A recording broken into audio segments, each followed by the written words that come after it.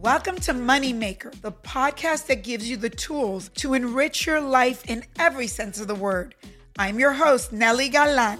Let's get started. Oh my God, I'm so excited. One of my favorite people on the planet Earth, Nina Vaca, chingona, incredible Latina.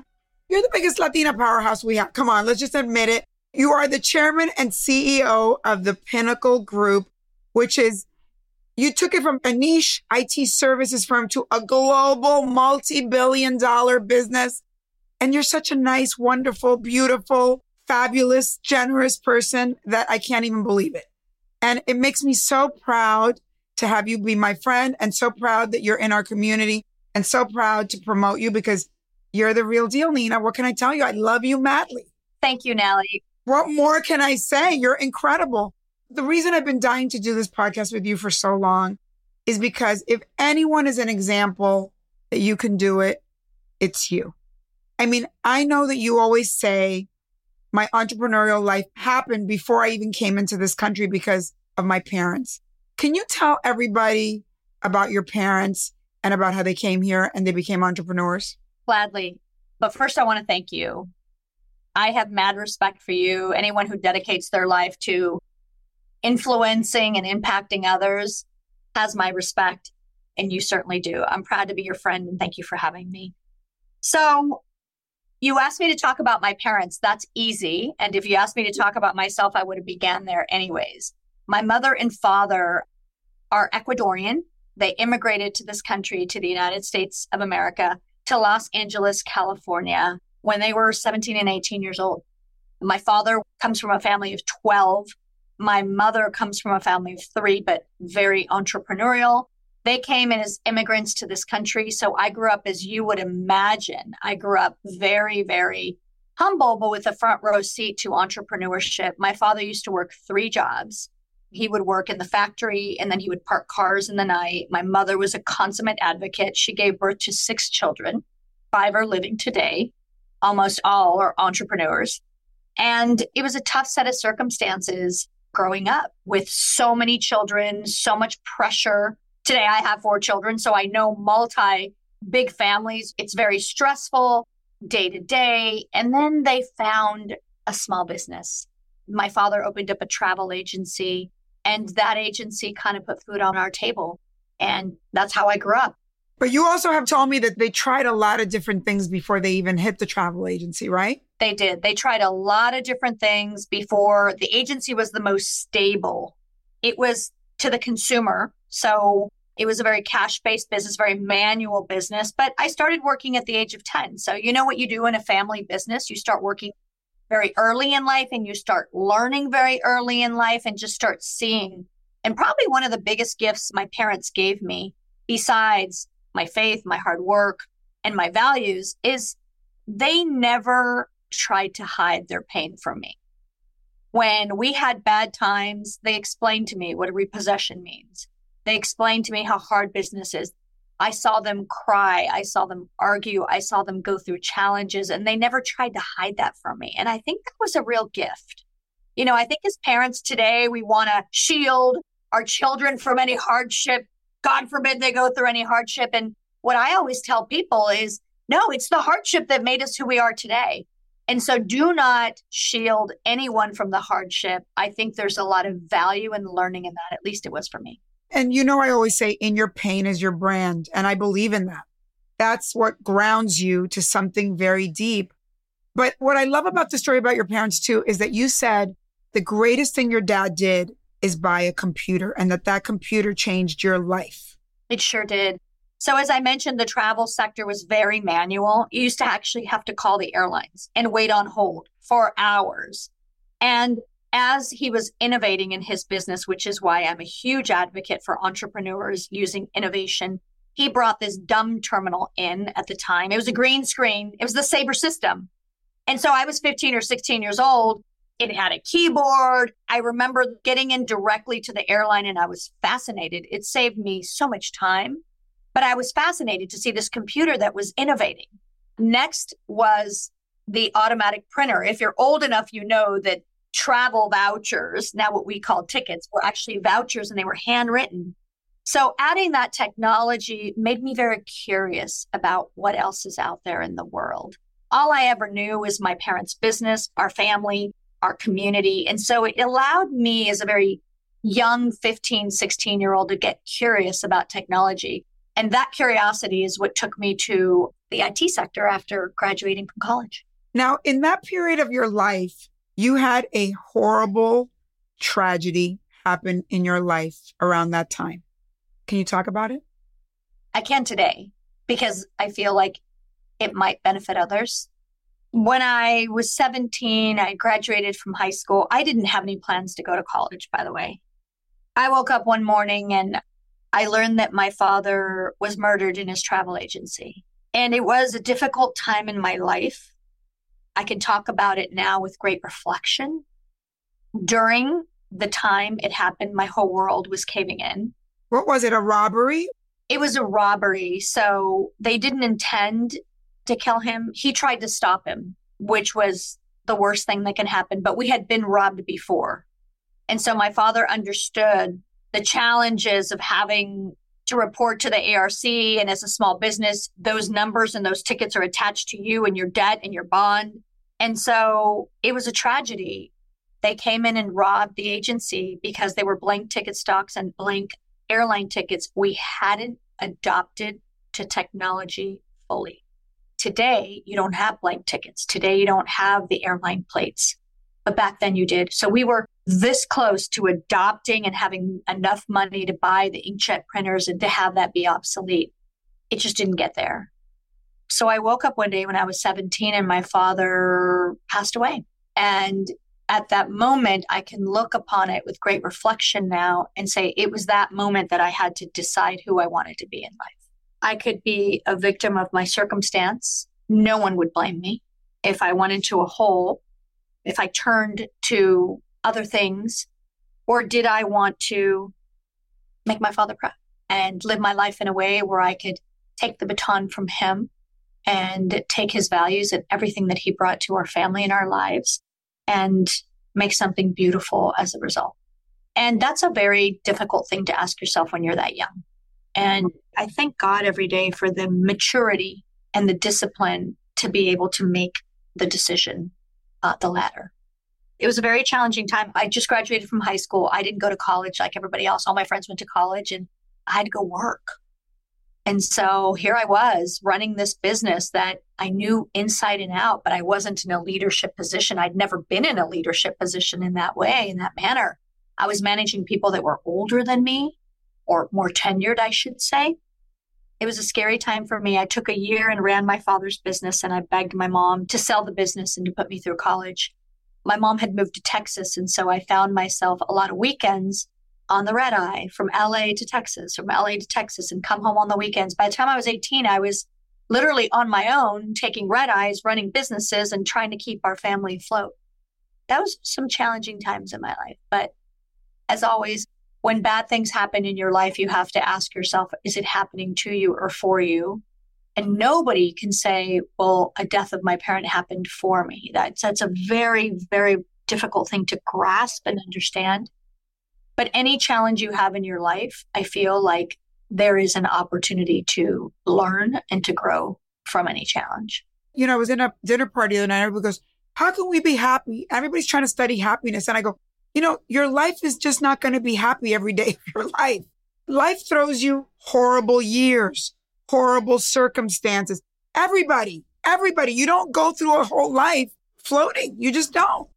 And you're right. It's those moments where you make decisions, and that's where you show your character.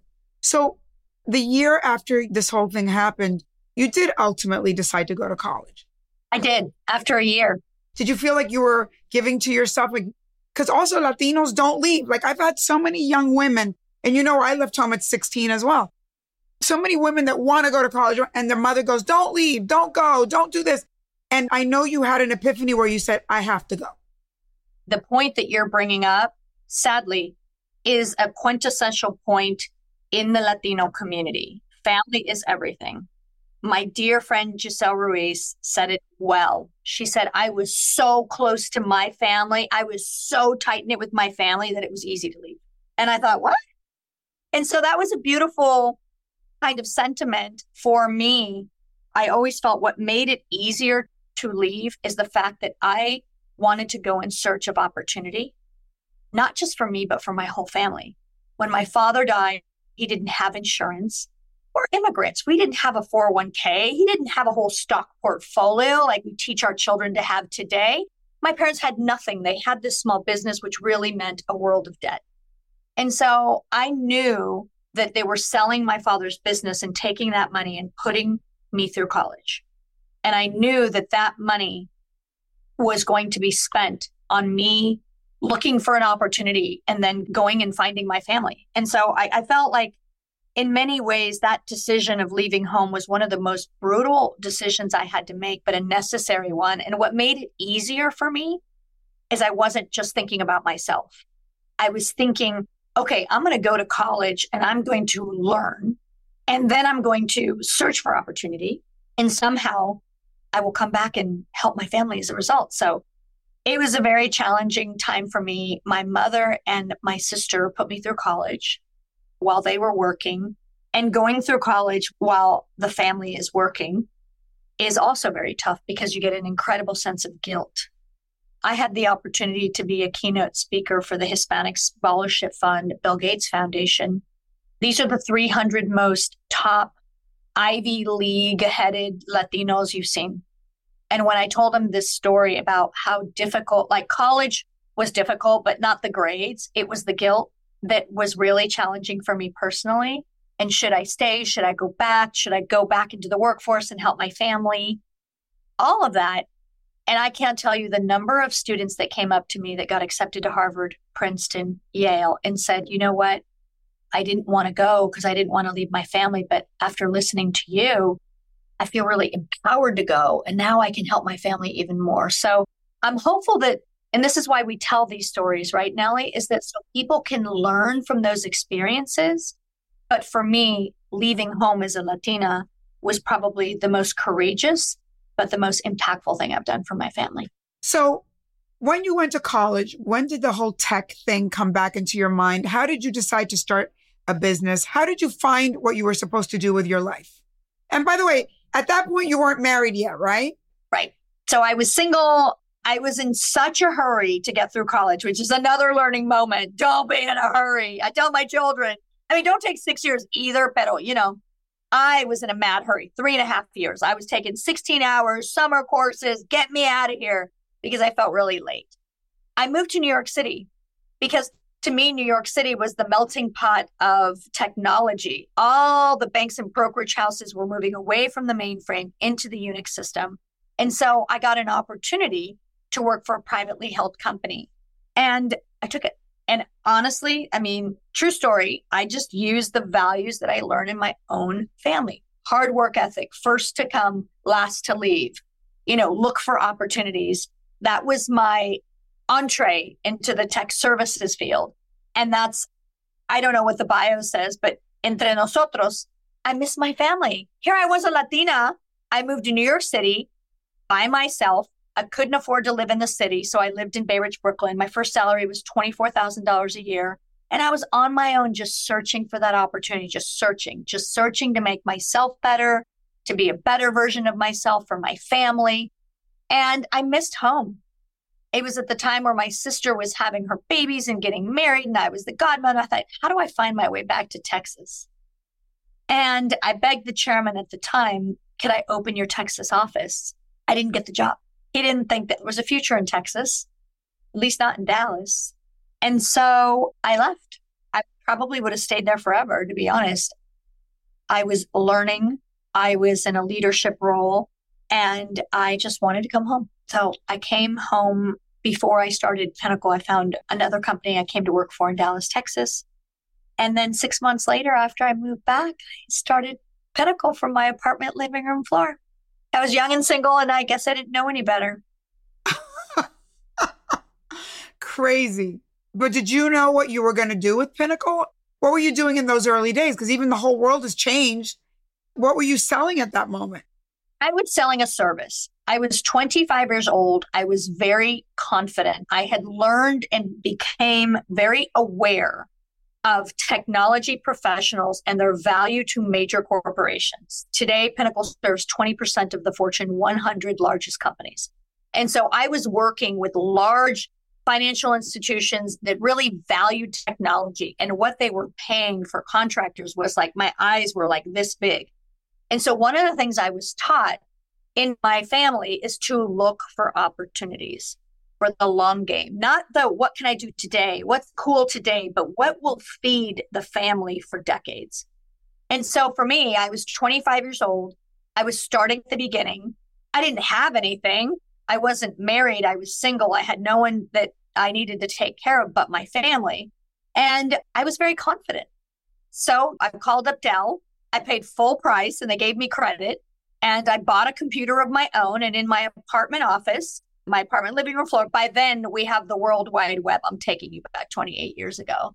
You have the internet. I used to call with lists, conferences where techies would be. I'd call into corporations and find their name and sell their services. And finally, I got in front of a hiring manager that gave me the opportunity. And I used that as seed money to now what Pinnacle is today. Wow, Nina. Did you even know how to set up the business right? Because, we've all made so many mistakes. I've made so many mistakes. I was learning as I went, and I wasn't technical. So I spent all my day talking to technology engineers, database administrators, Unix administrators. I just spent my entire day learning, listening. And that I would credit, if I had to teach, and today I find myself not just as a teacher, but a learner. But if I had to teach, I would say I learned so much from listening. And it's important to have a learning mindset. I didn't know what I didn't know. I was 25 years old, talking to people. In fact, I didn't get certified as a woman-owned business until 5 years later because I wouldn't advertise myself as the CEO. I wouldn't tell anybody. Again, back to that humility thing. I didn't walk into the corporation and say I'm the CEO. I walked in with my specialty and how I can be of value and convincing someone that I could be of value. And one day someone asked me, "Are you women-owned?" And I said, "Why are you asking?" And she said, "Well, do you know that there's a certification if you're woman-owned?" And I said, "Well, tell me more." And I found out that there's a whole club of women that run their own businesses, and they come together every year and they inspire each other and they help each other. And there's people just like me. They started a business. And so when I found that community and when I found that cohort, then I really dug deep. I started attending the conferences. I started listening, talking to women, interviewing women, finding out what they do. And again, having that learning mindset. But that changed the game for me because as an entrepreneur, it's hard to be on your own in an island somewhere. You don't know what you don't know. But if you have someone to look to aspire to, I remember at the Women's Business Council, we were a tiny little company. We were $2 million when I joined the council. And now I'm proud to be one of the distinguished women of that council and proud to be one of the largest companies represented in that council. Today, Pinnacle is a global company. We operate in 25 countries. We're about to open our India office in Chennai, India in the first quarter. And, we went from locally, regionally, nationally, and now global. And now I'm going back to that same neighborhood in awe of what has been accomplished, but eager to mentor other women. I think it's important to talk about when you start a little company and when you come from our humble beginnings, even if you go to college and even you're also used to doing things, you're thinking small scale. Most of our Latino businesses are under $100,000 and many of us don't. We start them and then we give up. One of the things that nobody talks about when you start a small business and you start dealing with vendors and all these things, we don't know always how to do a deck, how to speak in a professional way, how to go and make a presentation that's empowered so that you get the deal. Can you talk a little bit about the learning curve, the code switching we have to do to be like with our humble family? Like my son sometimes is with me and my parents and he goes, "How did you come out of these people? Like you're so sophisticated." And then you're talking to them and then you're like, you almost like bring it to a different level. And I go, "Lucas, that's called code switching." And how we have to learn to be in these corporations and write these unbelievable decks at their level. And if not, hire companies that help us do it. How did you figure all that shit out? It's a lot. I love this because you are getting to the crux of like the issue. Like, let's not talk 10,000, like, how did you get in there? I would say, number one, you have to have a learning mindset. You have to be willing to learn. Number two, there are a variety of ways. Back when I started, we didn't have YouTube. We didn't have TikTok. We barely had the internet. We didn't have the accessibility that we have today. I would call into companies and talk to people and learn. Today, what I would say, the invitation is to practice and to surround yourself with people that are already doing it. This is what I meant when I said in the council, I would look up to women that had national companies and ask them and talk to them and call them. And I find that anything you want to do, you have to surround yourself by people that have already been there and be willing to surrender that you're not the smartest person. I have always punched above my weight class. And I have to tell you, it's easy to say, it's hard to do. Because when you're punching above your weight class and you're surrounding yourself by smarter people, there's a tendency to say, oh man, I'm this, I'm that, I'm this, I'm that. So what I'm inviting people to do is not easy. You have to have the right confidence and the headspace to be able to do it. Do it anyways. Even if you feel silly, be in those conversations, find the cohort. People learn in communities. In my case, I found mentors and sponsors, and I found every single little executive program you could be. If you look at my bio, you know I went to the Chalk Executive Program, the Harvard Executive Program, the Kellogg Executive Program. They were all through scholarships and all through WeBank. So I was learning and finding ways. And the second and final piece of advice I would give to this particular question, you have to practice. You're not going to show up and do an investor-ready deck on day one. It's kind of like life. You're in a constant state of progress, never perfection. You have to understand that you're never going to get there, but you must practice.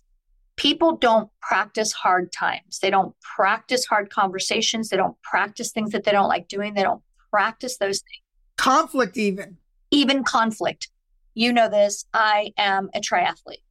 I've been a triathlete for 28 years. I've ran my first race in 1996. I'm addicted to what it does for my mind and my body, because I believe that your mind and your body work together. And as much as we need to feed our brain, we need to challenge our bodies.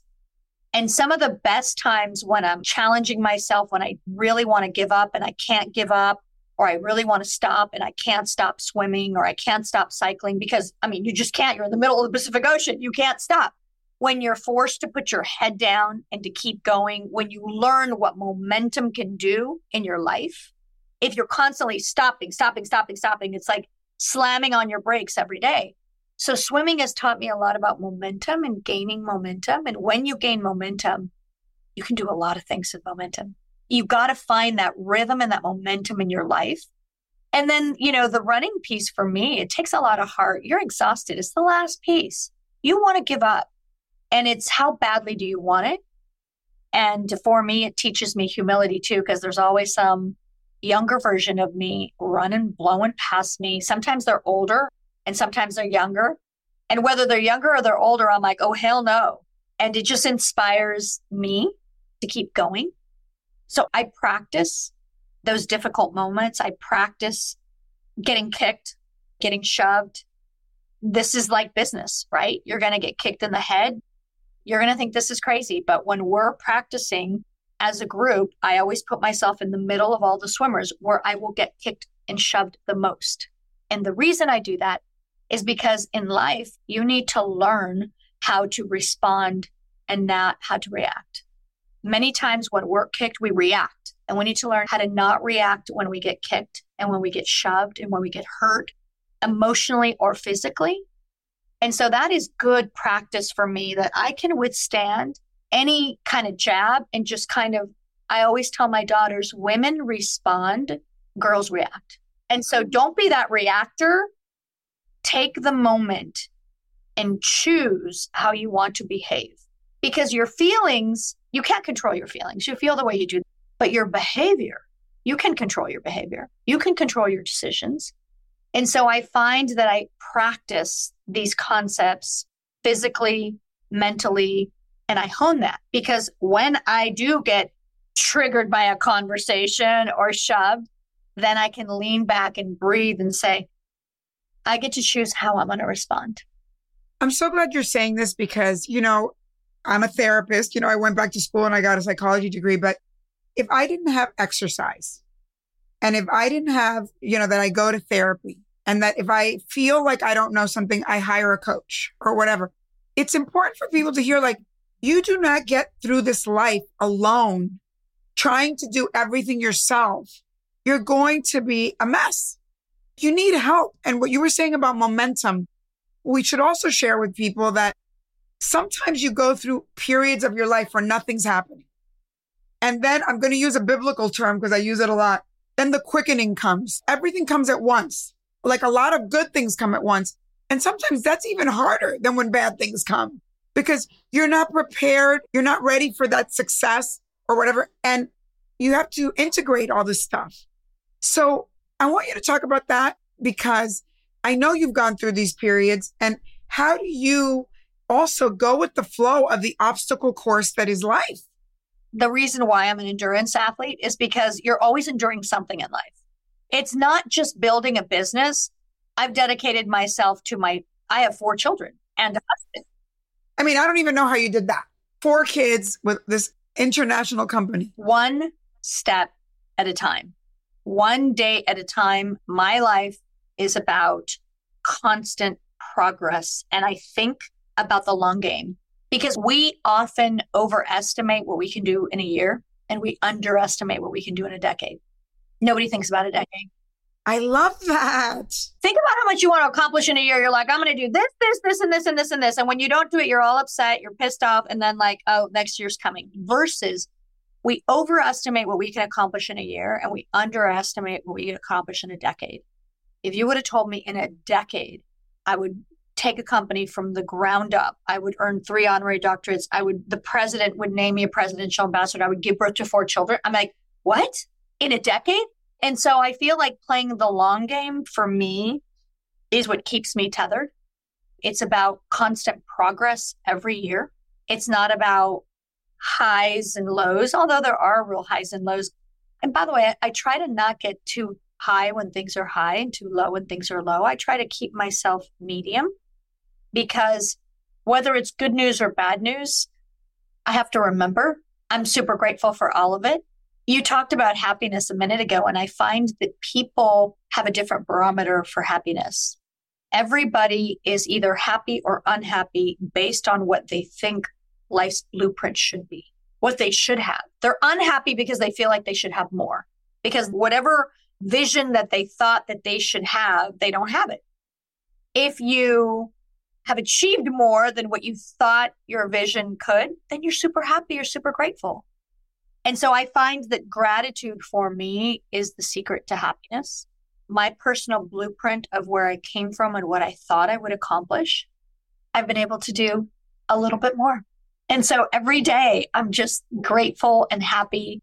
And so I find that sometimes taking a couple of minutes to just find a little gratitude in your life and focusing on the good things is how I get through. Hold on. Moneymaker will be right back.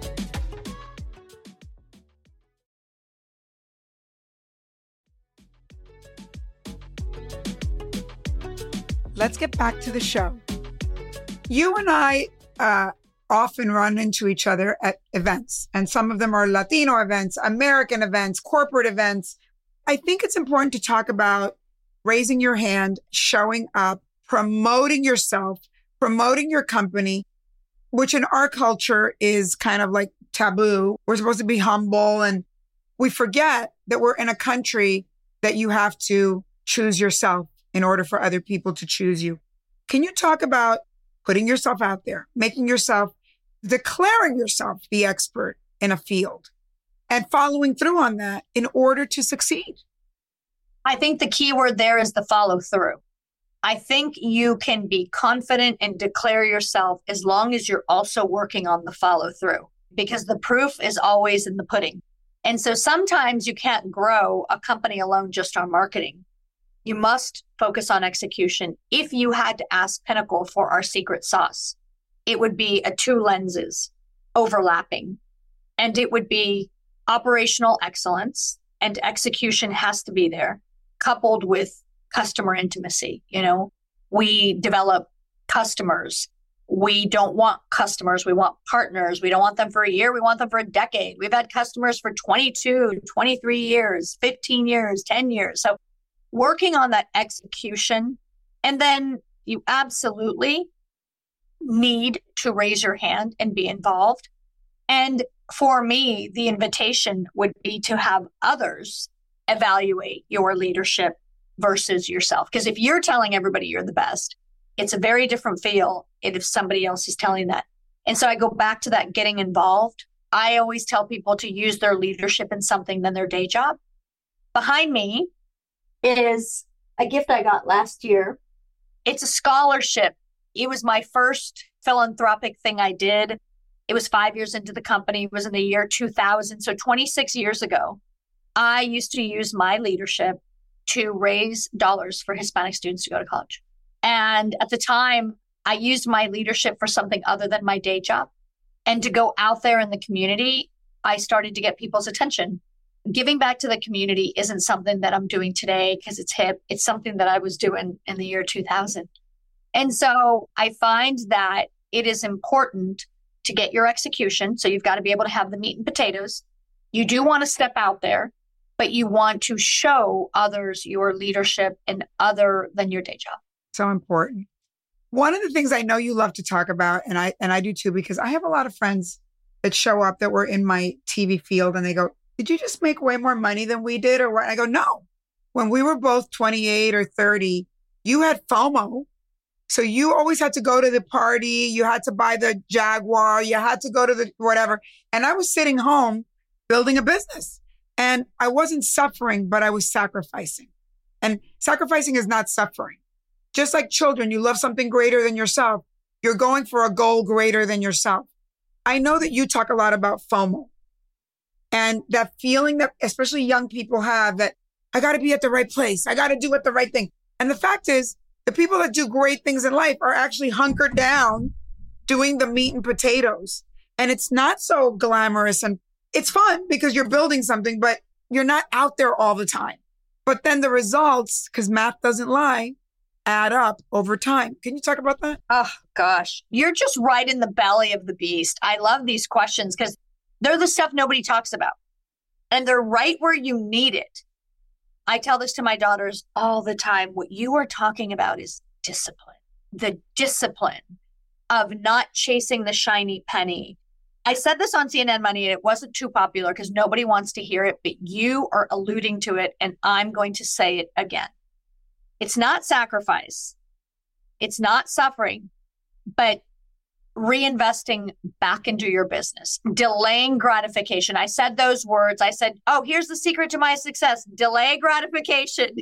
And everyone's like, what? I don't want to do that. Nobody wants to do that. Everybody wants to run out and buy the $1 million house, the $250,000 car. And then I love what you said. You said math doesn't lie. While others are reinvesting back into the firm, today, Pinnacle has no outside investors, no venture capital, is fully funded organically because of the discipline of 20 years of reinvesting it back into the company. You are talking about a quintessential value that an entrepreneur must have, and that is the discipline. The discipline of reinvesting back into the company and the sacrifice that you have to make when others are out there. And that's a real challenge. But again, it really depends. Are you playing the long game or do you just want something for the moment?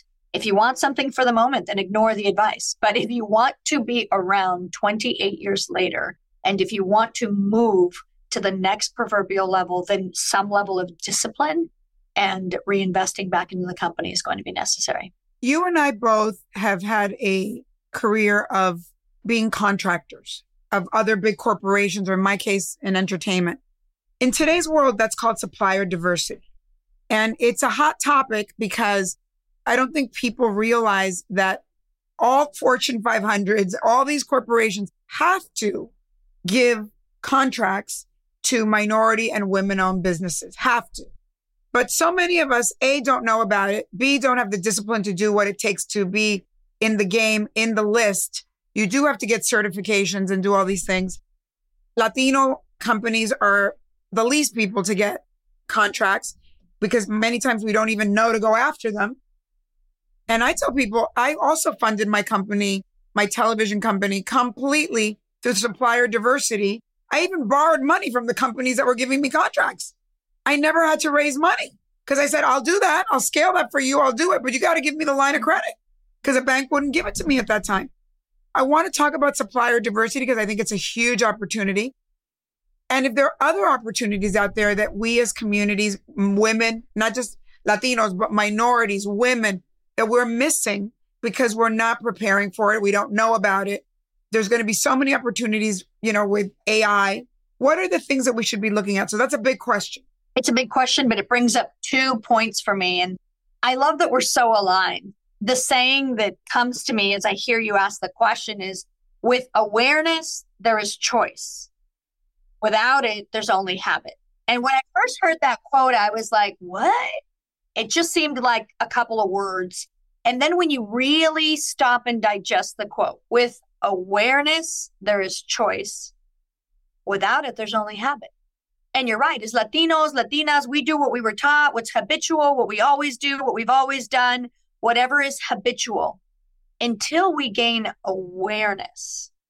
Oh, there's something called supplier diversity. Oh, there are people inside corporate America where their job is to identify it.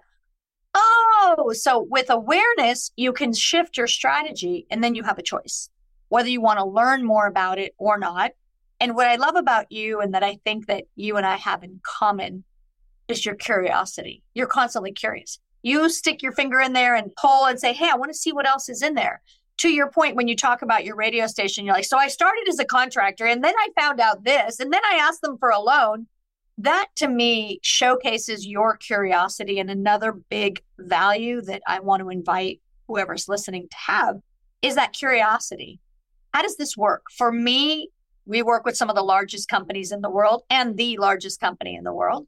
We have a big tech practice, a big financial services practice, but we didn't start off that way. We started off as what you'd call a tier 2 supplier. So we were 2 tiers away from, at the time, AT&T. They're one of our most tenured customers. I think we've served them for about 23 years. But I didn't start off that way. And it was my curiosity of talking to people in procurement, in supplier diversity. Wait, how do I become a tier 1? How does this work now? So there's something called an RFP. I didn't know what an RFP was. I didn't know how to respond to an RFP. In fact, I remember when we first started getting RFPs, we lost 67 RFPs before we won our first one. Again, that endurance, that curiosity, that show me what I did wrong. Okay, how do I learn the ropes? And so I think there is a lot of value and awareness. But what you're saying rings very, very true, not just in business, but in life. Become aware of the opportunities that are available to you. So that is kind of what I'm feeling when you ask that question. To be more specific, I do think supplier diversity, corporations don't have to use minority-owned businesses. Only government agencies do. But the Fortune 500 has very big goals around it. And of course, now in the dynamics of what has happened in our country, you see the diversity conversation louder than ever. And there are lots of groups that are taking advantage of this opportunity. Latinos, for some reason, we could embrace this, I think, a little bit more. Oftentimes, when I talk to my friends in corporations and I find out they have no Latino tier 1s, they're not doing business with Latino companies, they often say to me, well, we got this letter from other groups, but we didn't hear from the Latinos. And so I think there's a real opportunity for us to stand and advocate for ourselves in a way where other groups do. It's very public that you just got this huge contract with Amazon, which congratulations, because that's a company game changer, right? For any company. So proud of you. But I saw an incredible documentary on Jeff Bezos recently on PBS. And I thought it was fascinating for what we're talking about, because he said he was going with Amazon. And he realized that he had to reverse engineer his success in a different way.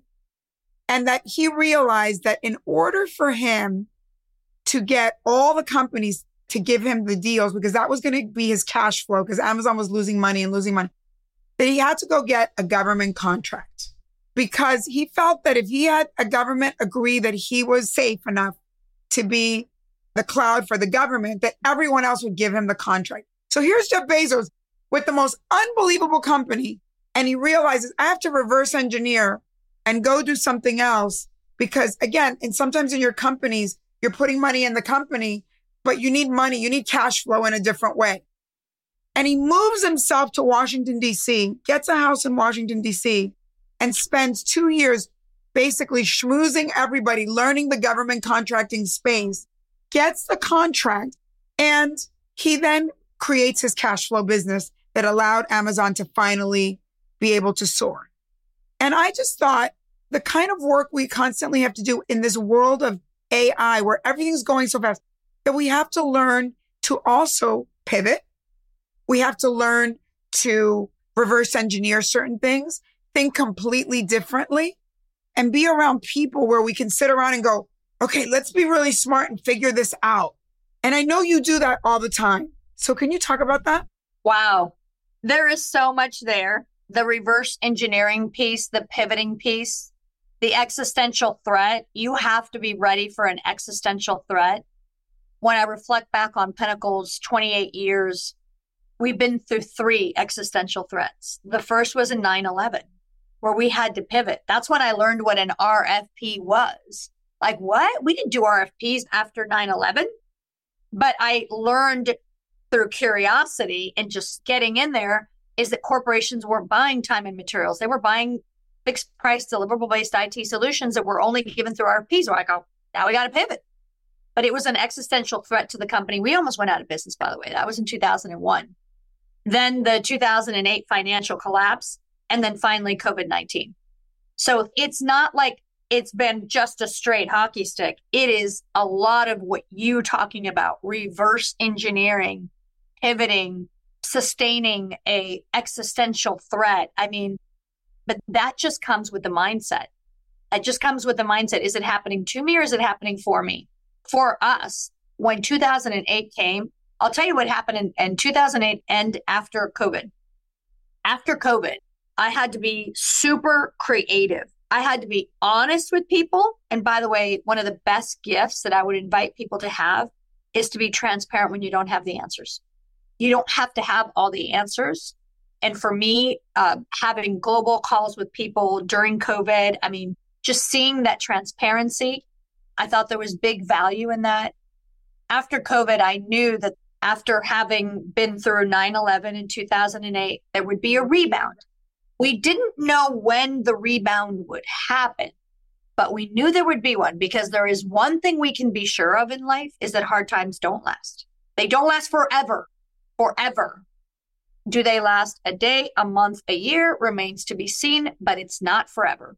And so I took the learnings, and here's the messaging here, hopefully. The messaging is actually use what happens to you and learn, and then actually attribute that, like actually learn it. And I learned that there would be a rebound after 2008.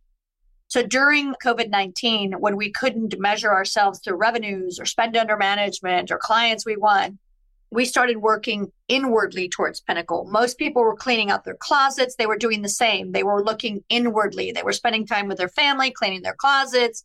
Everybody was reflecting, looking inwardly, prioritizing what really matters in life. All those things that were happening on the personal side, we started doing it at the Pinnacle side, reflecting internally, honing in. And so instead, when we couldn't grow revenues, we have a big travel sector, and that was obviously down.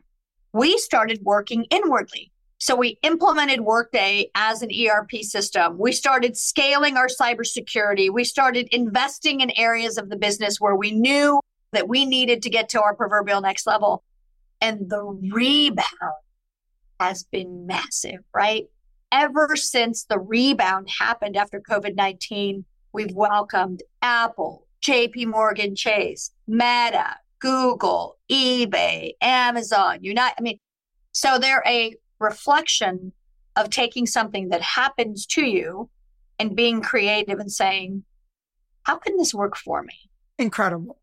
You and I, we all know each other's children. I love your beautiful daughter that we were just with, and you know my two sons. And we're very committed, both of us, to building generational wealth, but also making sure that our children are grounded, that they do the work, that they're not handed anything.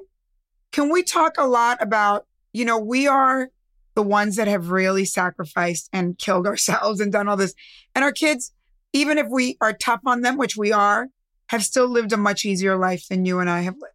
What is the answer? How do we inspire other people? But also, I think generational wealth is important because I tell my kids, I just sent them to a great conference. And I said, if you guys can't figure out how to completely do better than me, forget about it. Because you have all my contacts, all my knowledge. So how do we take parents like us and encourage them? Because so many parents, especially minority parents, don't know how to push their kids into even greater greatness. Sometimes they get stuck on they have to be the great one in the family. And by the way, I tell my kids all the time, I go, we have different types of intelligence, all of us. So I also know what they have and what I have and what I don't have and what they have. But I want to push them into greatness because I was just in Spain for a month and, Spain is a socialist country. And I go, how come these people are living such a great life? And I realized because they're not immigrants. They've lived there for many, many generations. So they've inherited houses and cars and businesses. So they're starting from a level up here, not down here like we did. So the kids, what do we say about all these kids? We could talk an hour over this topic. It's something that's been on my mind too, because if you reflect on your background and my background, it was our hunger, our positive ambition, but mostly the adversity. Without adversity, we wouldn't have grown. We wouldn't have been hungry. We wouldn't have been ambitious. And so how do we protect our kids? The answer to me, I find, is values and to define what is success. I think it is really important to literally define what is success. Is it money? Is that it? I know a lot of wealthy people that are miserable. I know a lot of billionaires that are miserable. Well, that's not success. What is it that I'm pushing them towards? Let's define the game first. And my kids are now older. So my youngest is 17. My oldest is 23. So I have 17, 18, 22, and 23. So they're at a different phase where now I can have a different conversation with them. When they were young, I'm just telling them what to do. And now I'm coaching them and giving them agency. So the first question I would ask is, let's define success. What is it? I don't want you to be this billionaire that's miserable.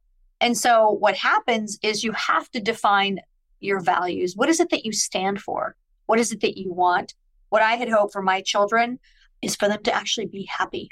If they're happy, it's irrelevant what they're doing for a living. If they're emotionally happy, if they're connected to their values, to their family, if they can find a life partner, if they can have experiences, see the world, just be happy. That's what I want for them more than anything. But I think other than that, teaching them, for me particularly, that we're stewards of our life.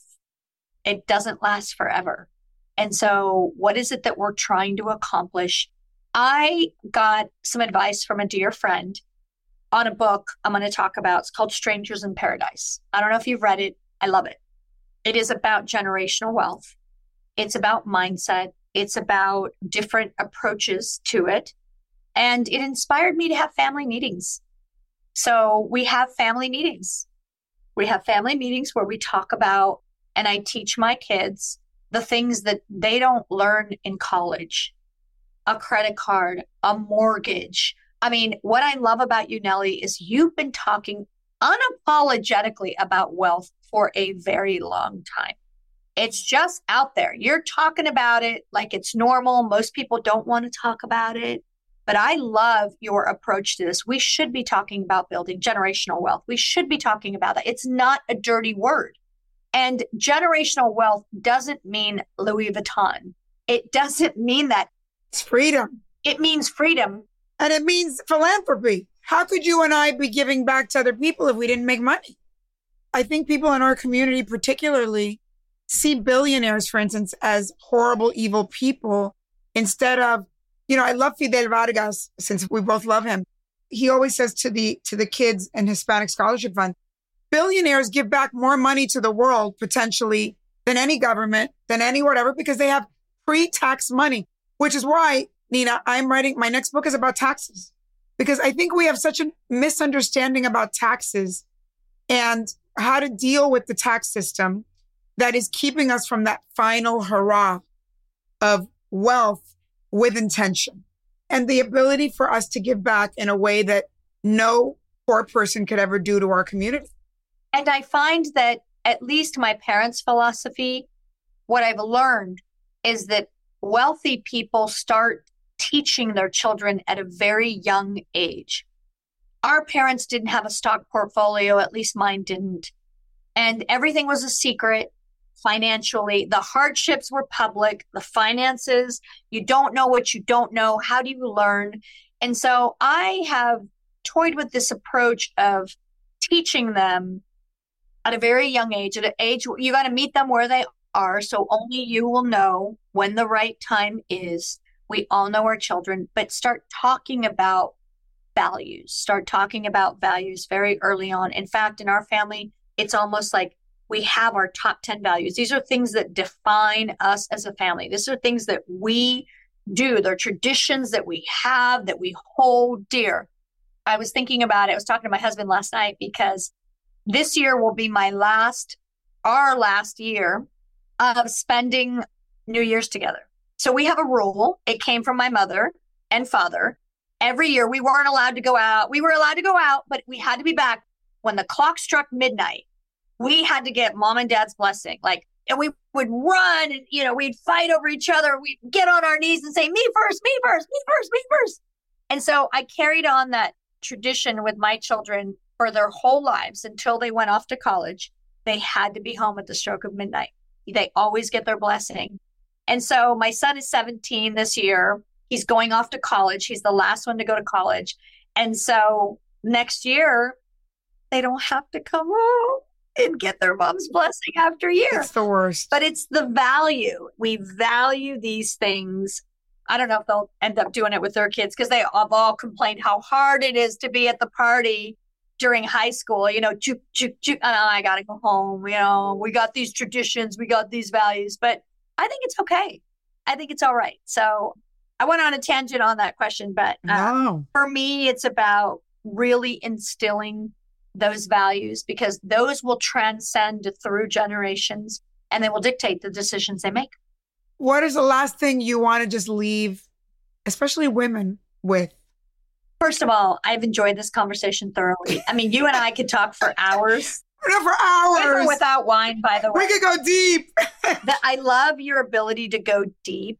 I love your sense of care and why you're doing these things and how important these conversations are, especially on the last topic that we touched. I think it's so critical and important. What I would say, I think that if I had to sum up my life, I love what you said about we can't do this on our own. I have learned that you can't do it on your own. God is a great therapist. He's a great guide. I want to invite people into surrendering to the fact that we can't accomplish anything on our own. And we need that inspiration, whether it's from your faith, your family. Most people call me a courageous person. And I feel like courage comes from the people around us. It doesn't come from within. It comes from the people around us, knowing that we have people that will catch us, your tribe, your family, your community. And I want to invite people into thinking about the things that we talked about today, like the long game. Did it happen to me or for me? Do I have a learning mindset? Can I pivot on a dime? How can I continue to grow myself as an individual? Because it is a journey, ups and downs. But through it all, I feel like if we're constantly chasing the best version of ourselves, we're never going to get bored. Nina Vaca, I love you madly. And this has been such a joy that I wish we could do it for 5 hours. And we will in person. I know. Do it for 5 the next time we see each other. I know. I love you so much. I love talking to you. And I just love being around you. I do. I think the world is a better place because you are impacting it.